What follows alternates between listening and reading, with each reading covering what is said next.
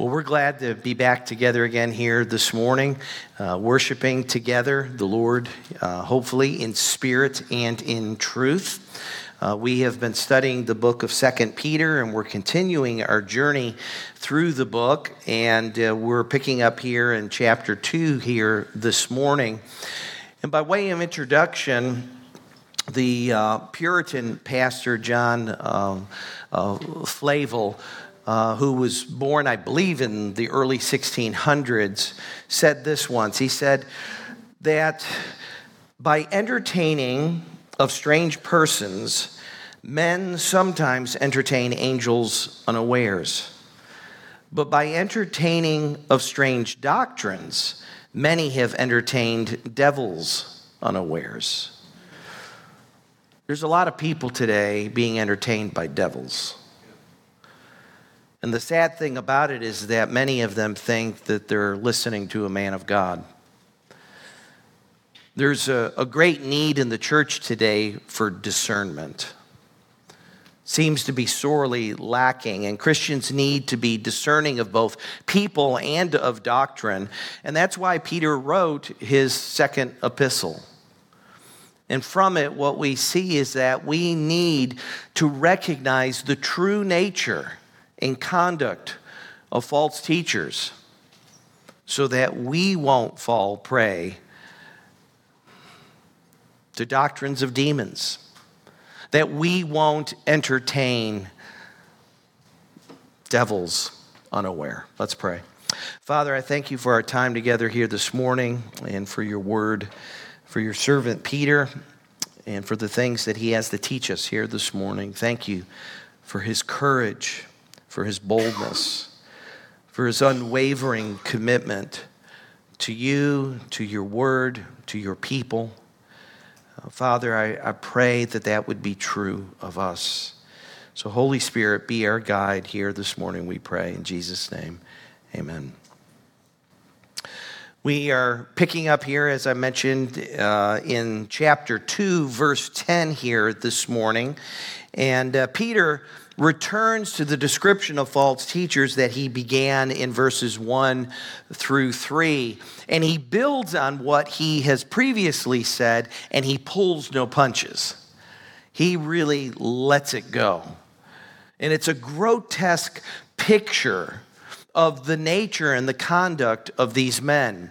Now, I'm only going to be going through verse 17 this morning, but we're going to see enough to note their depravity. Now, Peter, in this particular passage of Scripture, is much more descriptive, much more explicit in his description of these men than he was in the earlier verses of this particular chapter. And it's quite stunning.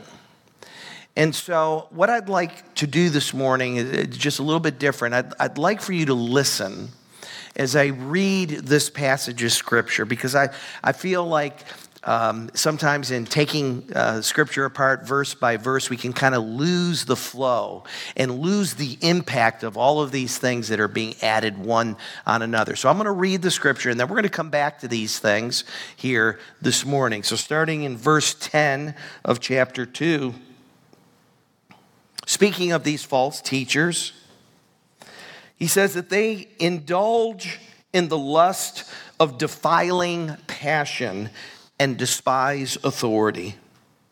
Bold and willful, they do not tremble as they blaspheme the glorious ones. Whereas angels, though greater in might and power, do not pronounce a blasphemous judgment against them before the Lord, but these, like irrational animals, creatures of instinct, born to be caught and destroyed, blaspheming about matters of which they are ignorant, will also be destroyed in their destruction, suffering wrong as the wage for their wrongdoing. They count it a pleasure to revel in the daytime. They are blots and blemishes, reveling in their deceptions while they feast with you. They have eyes full of adultery, insatiable for sin. They entice unsteady souls. They have hearts trained in greed. accursed children. Forsaking the right way, they have gone astray. They have followed the way of Balaam, the son of Beor, who loved gain from wrongdoing, but was rebuked for his own transgression. A speechless donkey spoke with a human voice and restrained the prophet's madness.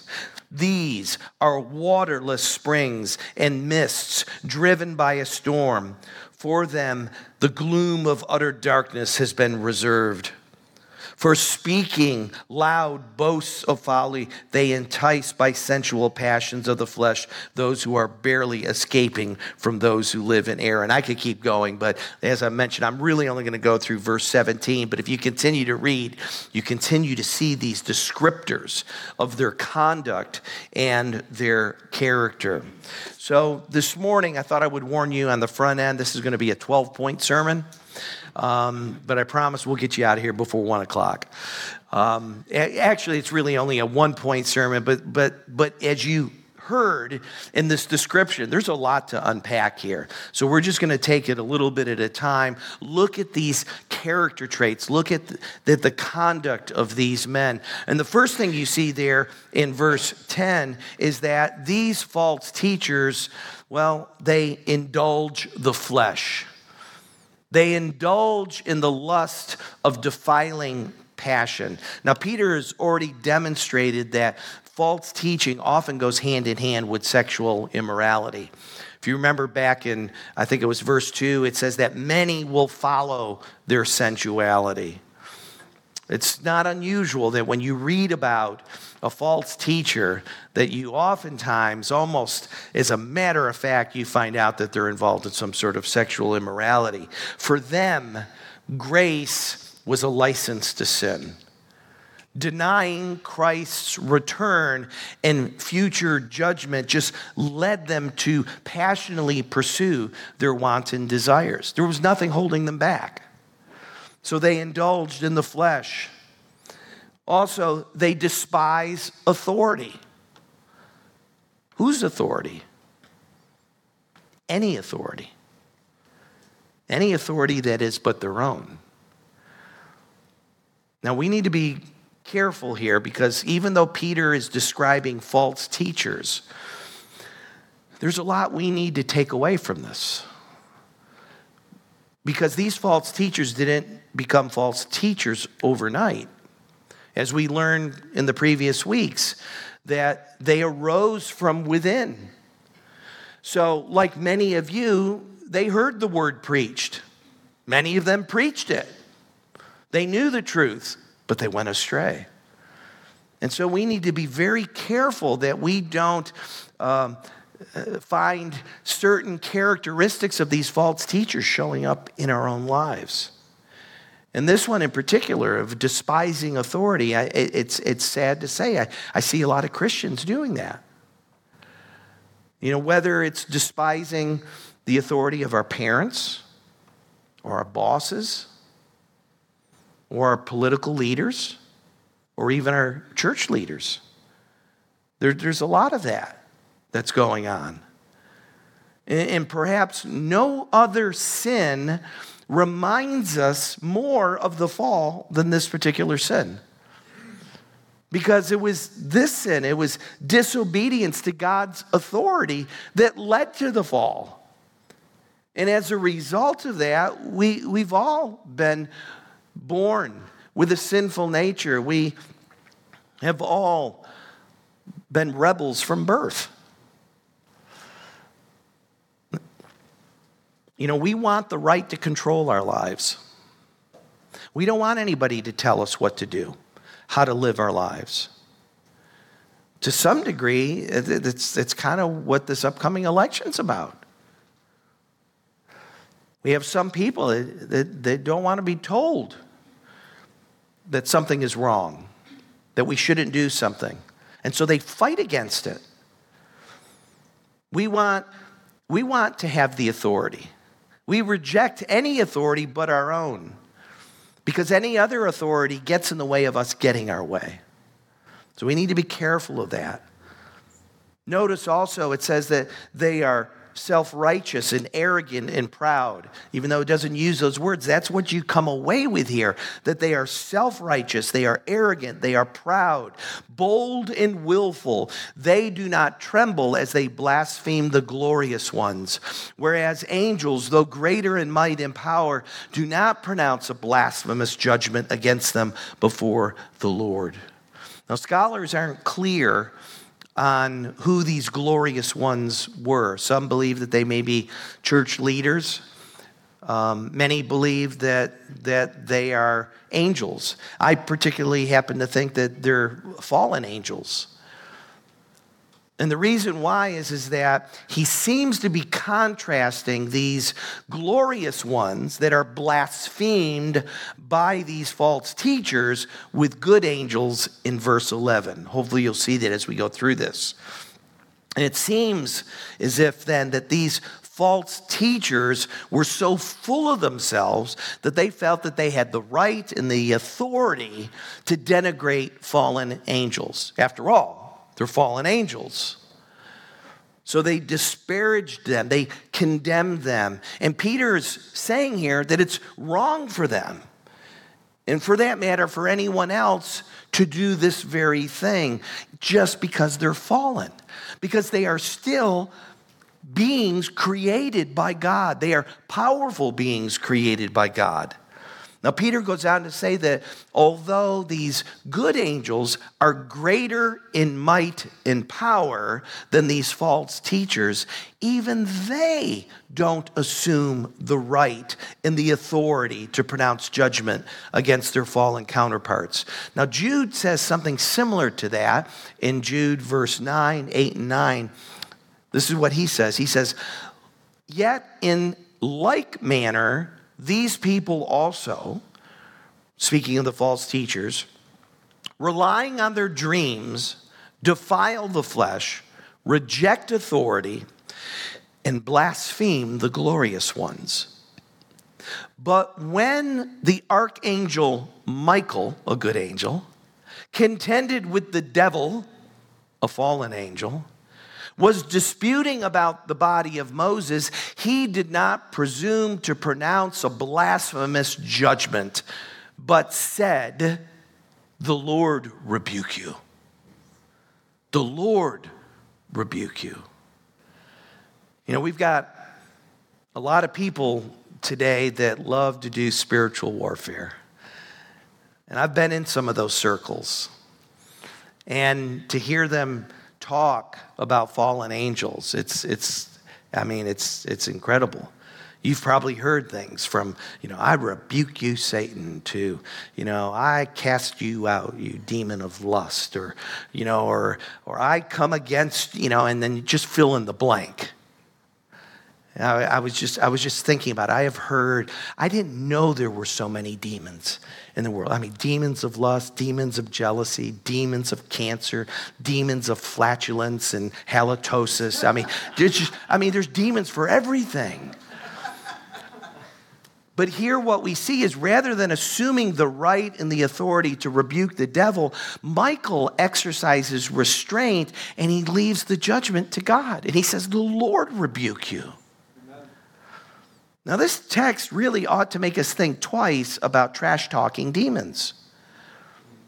If good angels who are greater in might and power are careful how they address fallen angels, so should we. Michael was careful not to overstep his authority, so we should not rush in where angels fear to tread. Fourthly, we see in verse 12 that they are like irrational animals, creatures of instinct. These false teachers are like irrational animals. Some of your translations may say like brute beasts. They no longer have the capacity for rational thought. Their brains and their spirits have atrophied. They've shriveled up, so to speak. They now operate on base impulses and base instincts. They are driven by their sinful impulses and desires. Now he says several things concerning them as irrational animals or brute beasts. And one of the things he says in verse 12 there is that they are born to be caught and destroyed. It's like they have no other purpose. They're like animals that are destined to be captured or trapped in a snare by hunters and killed. They have no idea that they're headed for destruction. Second, they blaspheme or revile things that they don't understand, that they're ignorant of. And the reason why is they've lost the capacity for rational thought. They have no spiritual discernment. They have no wisdom. Yet they profess to be wise. And in so doing, they become fools. They're empty talkers. And the thing about empty talkers is that they keep talking. They really have nothing to say. So they keep filling the air. Verse 12 also tells us that they will be destroyed in their destruction.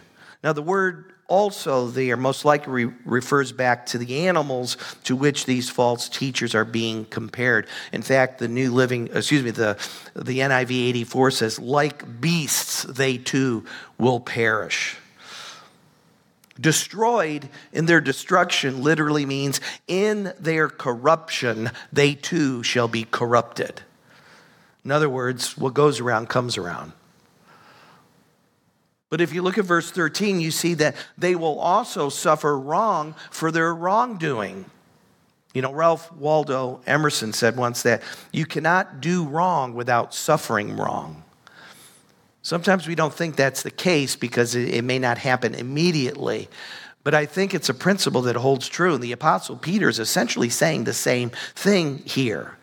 The arrogance and the depravity of these false teachers is going to come back to bite them. And it's going to come back and it's going to bite them hard. Now the clause, suffering wrong as the wage for their wrongdoing, is an interesting thing. It's a poetic way, really, of simply saying they're going to reap what they sow.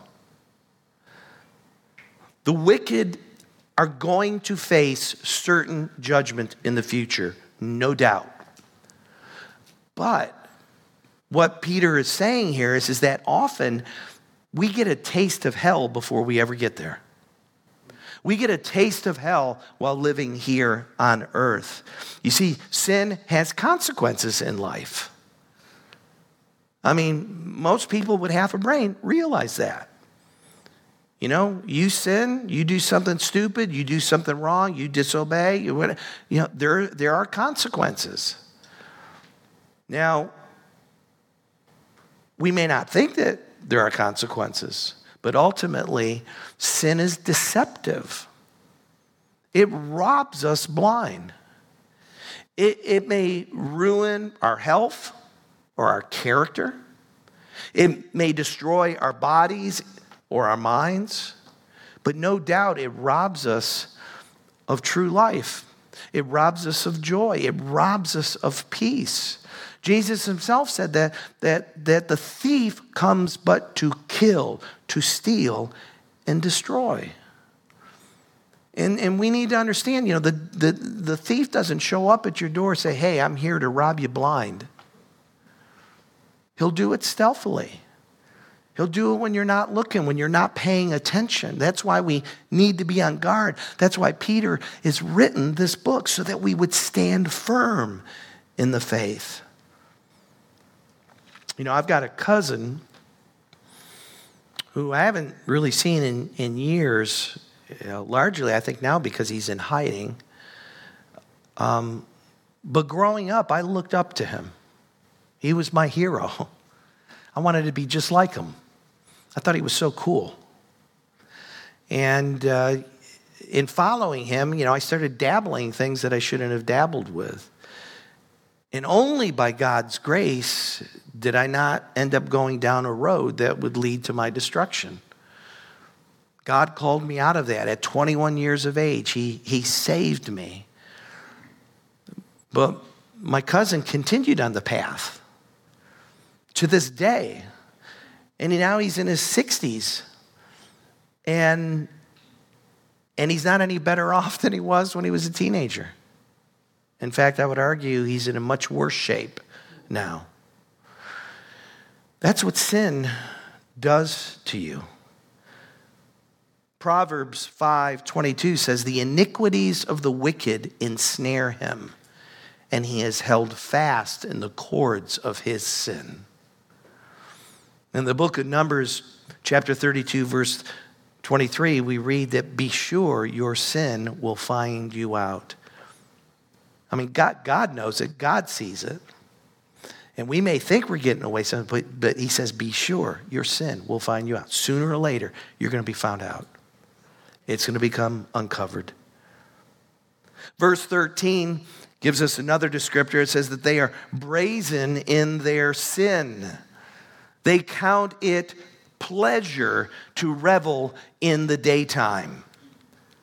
They are bold and defiant in their sin. You know, it's bad enough to party hardy under the cover of darkness.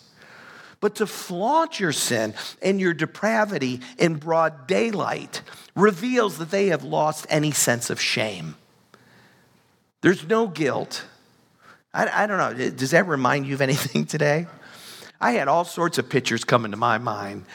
You know, one of the first things I thought about was spring break in Fort Lauderdale, you know, or Daytona Beach, or and you see it on the news, the pictures, what goes on. How about pride parades? What about drag queens in elementary schools doing story time? It's being flaunted. They have no conscience. There's no shame. There's no guilt, no sense of right or wrong. There's no remorse. People who live without fear of punishment. And more than that, they celebrate their sin. And they rejoice when other people join in with them. That's what Paul gets to in Romans chapter 1, verse 32. It says, although they know God's righteous decree that those who practice such things deserve to die, they not only do them, but they give approval to those who practice them. That away. Great job. Good. Keep it up. Yeah, keep going. They encourage that behavior.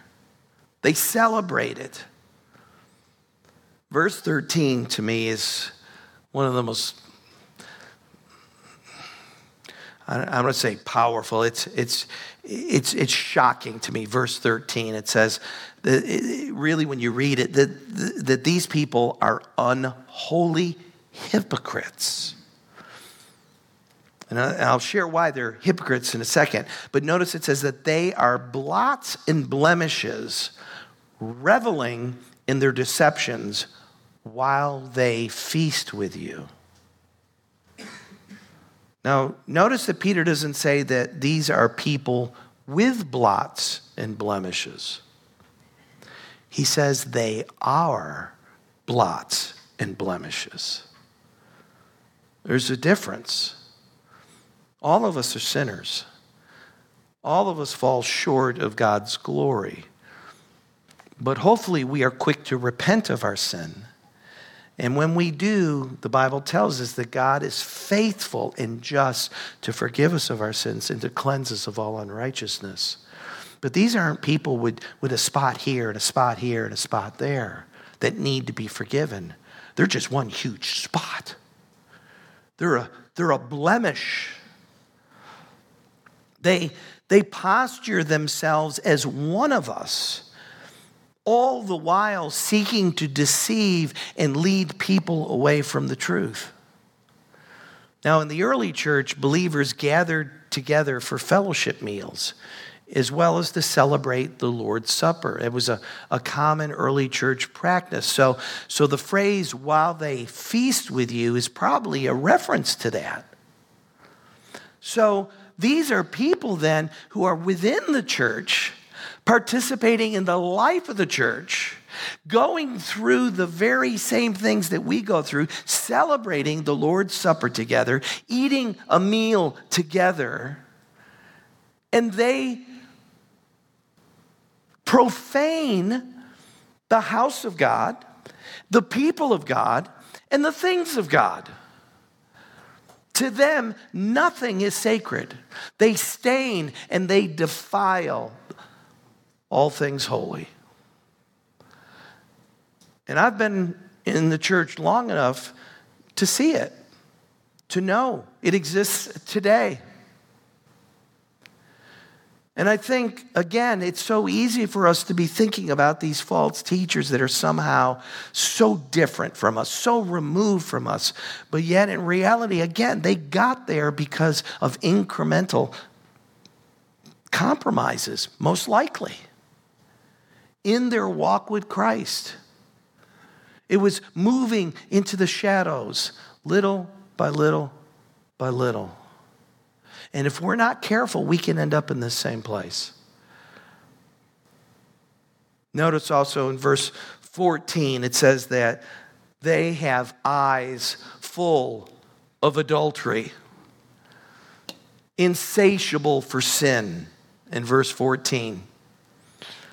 The phrase eyes full of adultery could either mean that they were obsessed with adulterous women, or, as I'm inclined to believe, have the inability to look at women without seeing them as an object for their own sexual pleasure, for their own sexual amusement.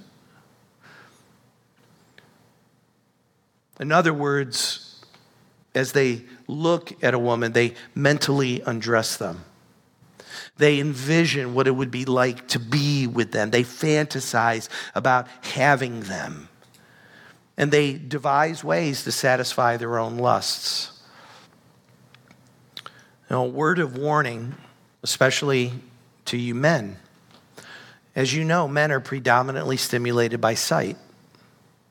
Doesn't mean that women can't struggle with lust, but guys, I want to speak to you for a second. We have got to take every thought captive to the obedience of Christ. Every thought. So when lustful thoughts come into your mind, you need to take them captive immediately. You need to root it out. And I'm not here to preach a sermon on how you do that. I'm just telling you, you need to do that. And you can do that in a lot of different ways. Again, I don't have time to get into that, but we need to take captive every thought to the obedience of Christ, because lust is never satisfied. It always craves more. It always wants more. The law of diminishing return comes into play, because that which used to satisfy you, you find over time no longer does. So you end up craving more things. You begin pushing the boundaries of your thought life. And oftentimes it will filter right into what you actually do in life. You'll crave new experiences. Don't do it. It'll put you into bondage. It'll make you its slave. It will ruin whatever normal, healthy relationship you have with your spouse. So if you're struggling with this, I encourage you to speak with one of the elders before service.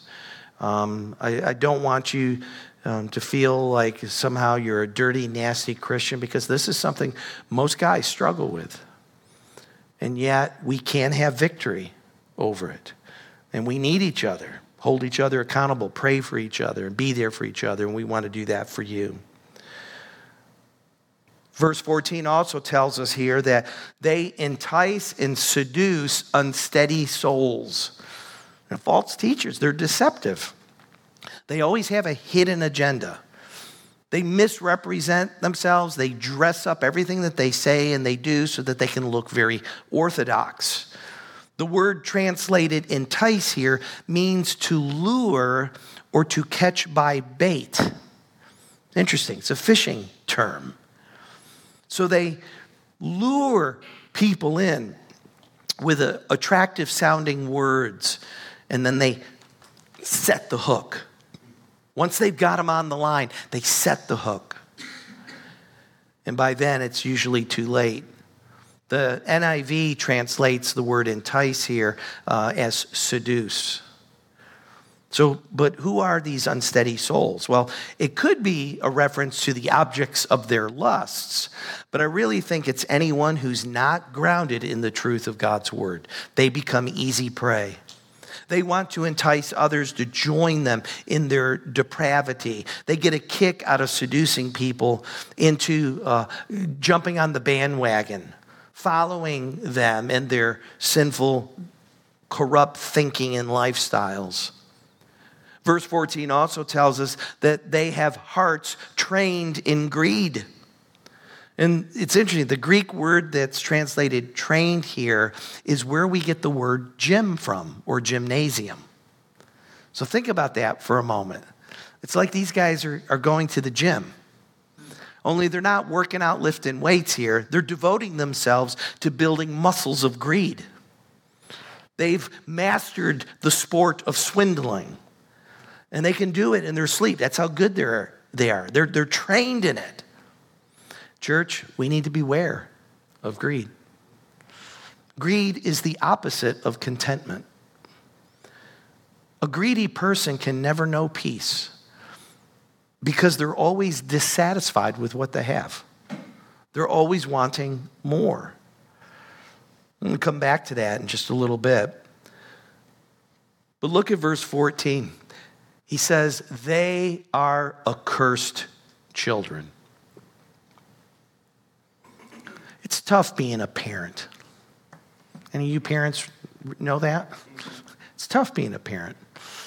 But as hard as it is, I've never cursed my children.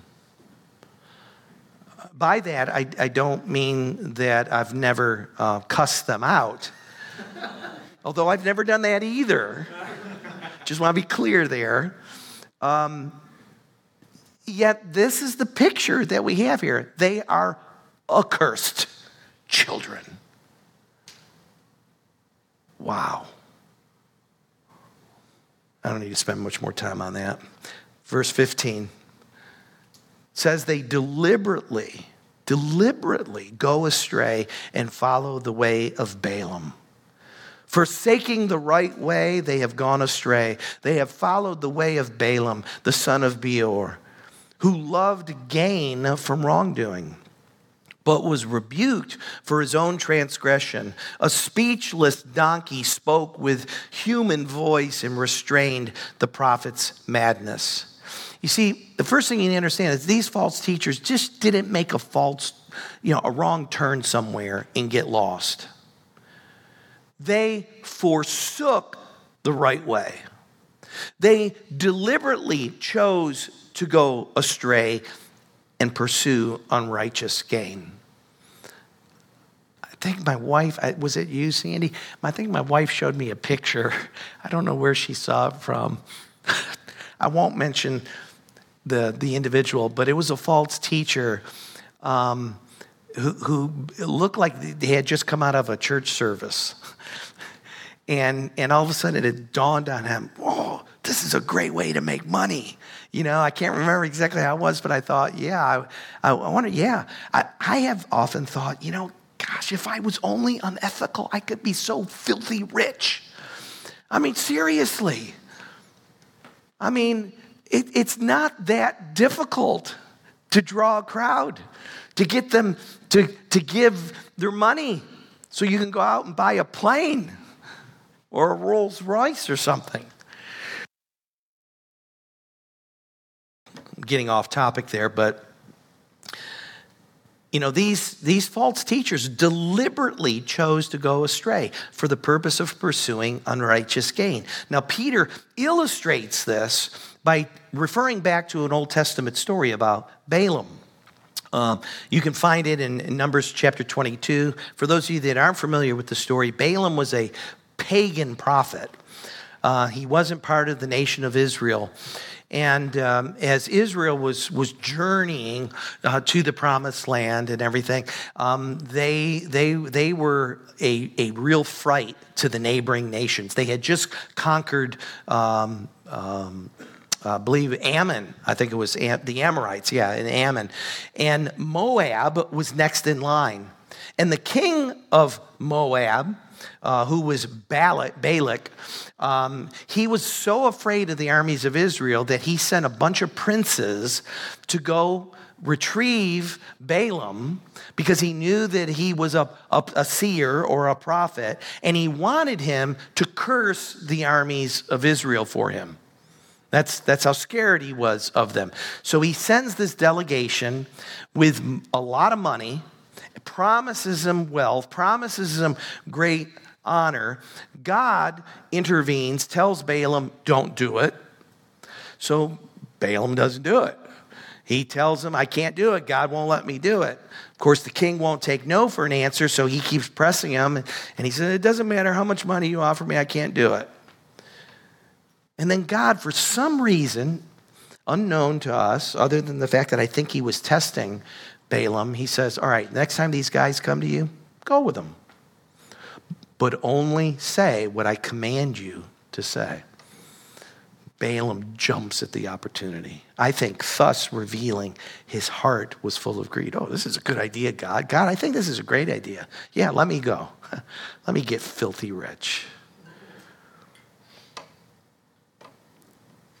So, on the way, he's riding his donkey. And suddenly an angel of the Lord appears before him. Only he can't see the angel, but his donkey can. And his donkey bolts and jerks, and next thing you know, he smashes Balaam's foot against the wall. And in his anger, he strikes his donkey. And then God opens the mouth of the donkey. So the donkey, speaks to Balaam, and he says, what are you doing? Why are you hitting me? And then basically God rebukes him through the mouth of an ass. Yeah. It's amazing to me sometimes that God, that people don't recognize truth. They don't see things. Here an animal sees the angel and then he rebukes him. And then, and only then, was Balaam's eyes opened and he saw the angel before him. Now, in the end, Balaam was not able to curse Israel. But again, evil had taken root in his heart. And so he didn't all of a sudden become a follower of God. No, in fact, he told Balak how he can entrap the nation of Israel. He told them how to defeat them. And here's the secret. Invite them to dinner. Invite them to dinner. Entice them with wine, women, and song. Get them to compromise their convictions, their faith. Get them to worship Baal. That's how you defeat them. Like Balaam, these false teachers have chosen to go astray, for they love ill-gotten gain. Again, there's a lesson here for us. Beyond watching out for greedy charlatans, we need to guard our own hearts. We can get so caught up in trying to get ahead in life that we become greedy and we don't even realize it. We can make decisions based solely on how they will benefit us. We might uproot our families, take a new job halfway across the country or all the way across the country. We do it because it pays better. We get better benefits, a bigger house, lower taxes, better weather. Just the list just goes on. But we can do that without considering what kind of impact that will have on our families, what kind of impact that will have on us spiritually, especially if you are a part of a good local church where you are. because now you've got to find another one. And I can tell you what happens most often. It doesn't happen right away. Sometimes it doesn't happen at all. We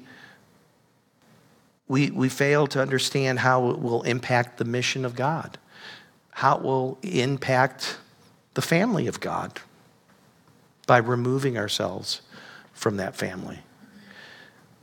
We assume in many cases that if such an opportunity arises, that God must be in it. See, we have this mentality. It's great. It's forward advancement. Why wouldn't God want me to do that? Rarely do we think maybe this opportunity is designed to test us, like Balaam's. Rarely do we seek counsel from spiritual leaders. Very, very few. I can count on one hand, I think, the number of people who've come to me and said, hey, I'm thinking about making this move or doing this thing or whatever it might be. And I think God might be in it, but I'm not really sure. Can you help me walk through that? Can you help me process things? I don't want to make a bad decision. And even beyond our working years, we can be self-absorbed. We can think that retirement is me time instead of God time. Instead of thinking how we can be more involved in the church, in ministry, we think it's time to kick back, relax, play golf, travel, watch TV, play with the grandkids, and that's it. So again, even though he's talking about false teachers, we need to be looking at ourselves and seeing what are the temptations that I face, and cut them off at the pass. Finally, we come to number 12. In verse 17, it says that they are waterless springs and mists driven by the storm or by a storm. For them, the gloom of utter darkness has been reserved. Now, these are two expressions, and he uses them in such a way as to say that both of these things promise something, but both of these things fail to deliver. A well should have water in it, but the well is dry. Clouds ought to produce rain, but the cloud is driven away by the wind before it has a chance to rain and water the ground. And what Peter is saying is that that's what these false teachers are like. They promise all sorts of things, but they fail to deliver. They can't deliver. Jude tells us in Jude 12 that these are hidden reefs at your love feasts. As they feast with you without fear, shepherds feeding themselves, waterless clouds swept along by winds.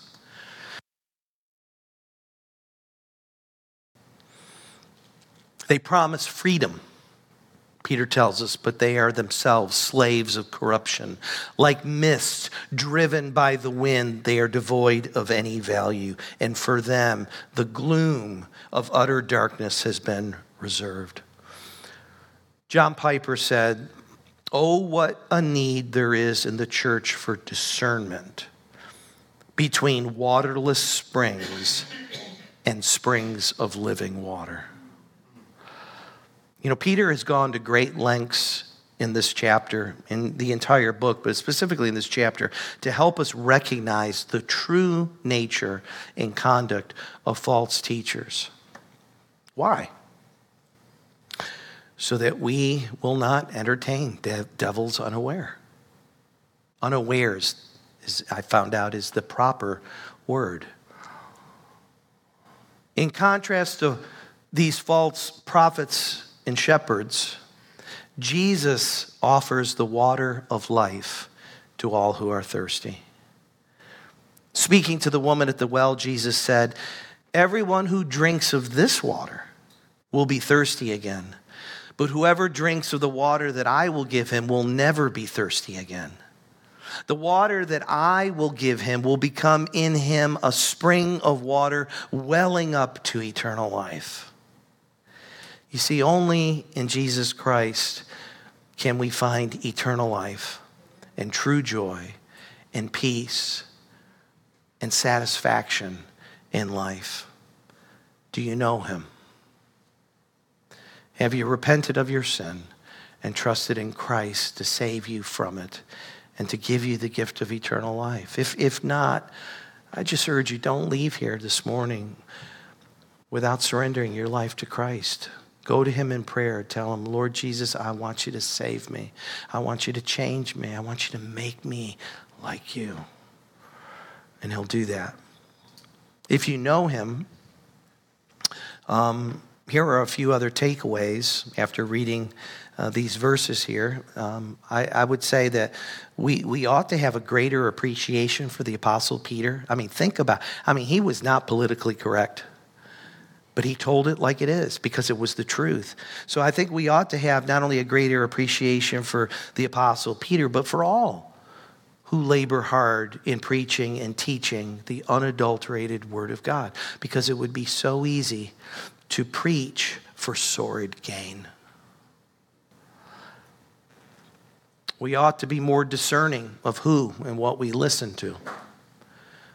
We ought to make a concerted effort to know God's Word better.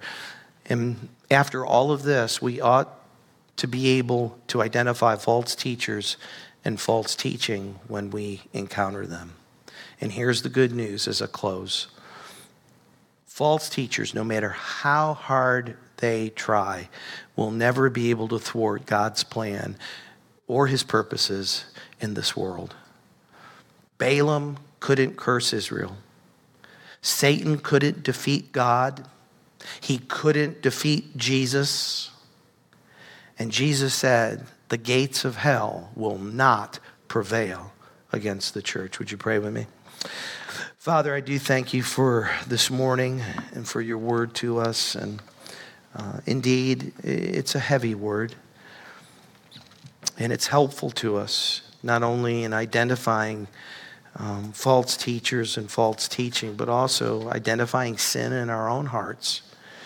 And so, Lord, I pray that you would help us keep short accounts with sin, that you would make us alert to weaknesses, susceptibilities in our own lives, that we might live a life that honors and glorifies you. And Father, I pray for this, your church, that you would continue to do a deep work in our hearts, that we might further your kingdom, that there might be many more lovers of Jesus in it as a result of what you are doing in our lives. And we pray this all in Christ's name. Amen.